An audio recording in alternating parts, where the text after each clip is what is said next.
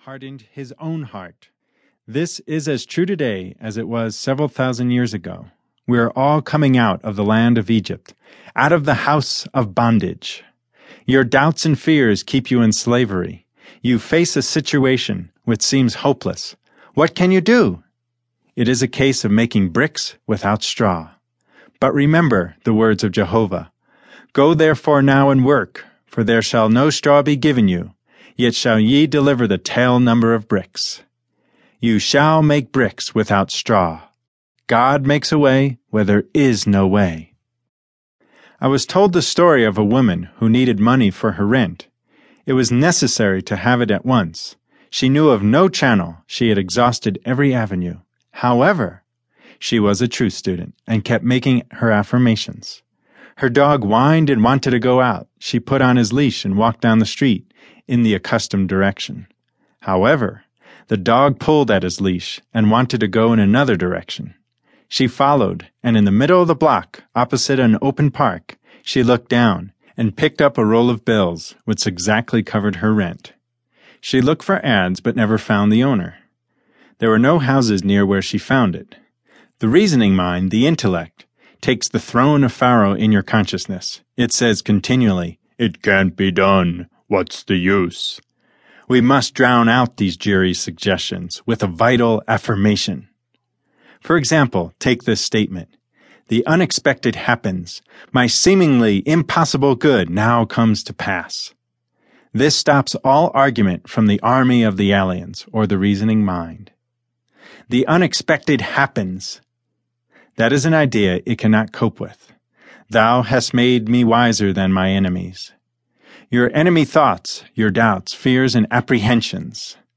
Think of the joy of really being free forever from the Pharaoh of the oppression. To have the idea of security, health, happiness, and abundance established in the subconscious, it would mean a life free from all limitation. It would be the kingdom which Jesus spoke of, where all things are automatically added onto us. I say automatically added onto us because all life is vibration, and when we vibrate to success, happiness, and abundance, the things which symbolize these states of consciousness will attach themselves to us. Feel rich and successful, and suddenly you receive a large check or a beautiful gift. I tell the story showing the working of this law. I went to a party where people played games, and whoever won received a gift. The prize was a beautiful fan. Among those present was a very rich woman who had everything. Her name was Clara. The poorer and resentful ones got together and whispered, "We hope Clara doesn't get the fan." Of course Clara won the fan. She was carefree and vibrating to abundance. Envy and resentment short-circuit your good and keep away your fans. If you should happen to be resentful and envious, take the statement, "What God has done for others, He now does for me and more."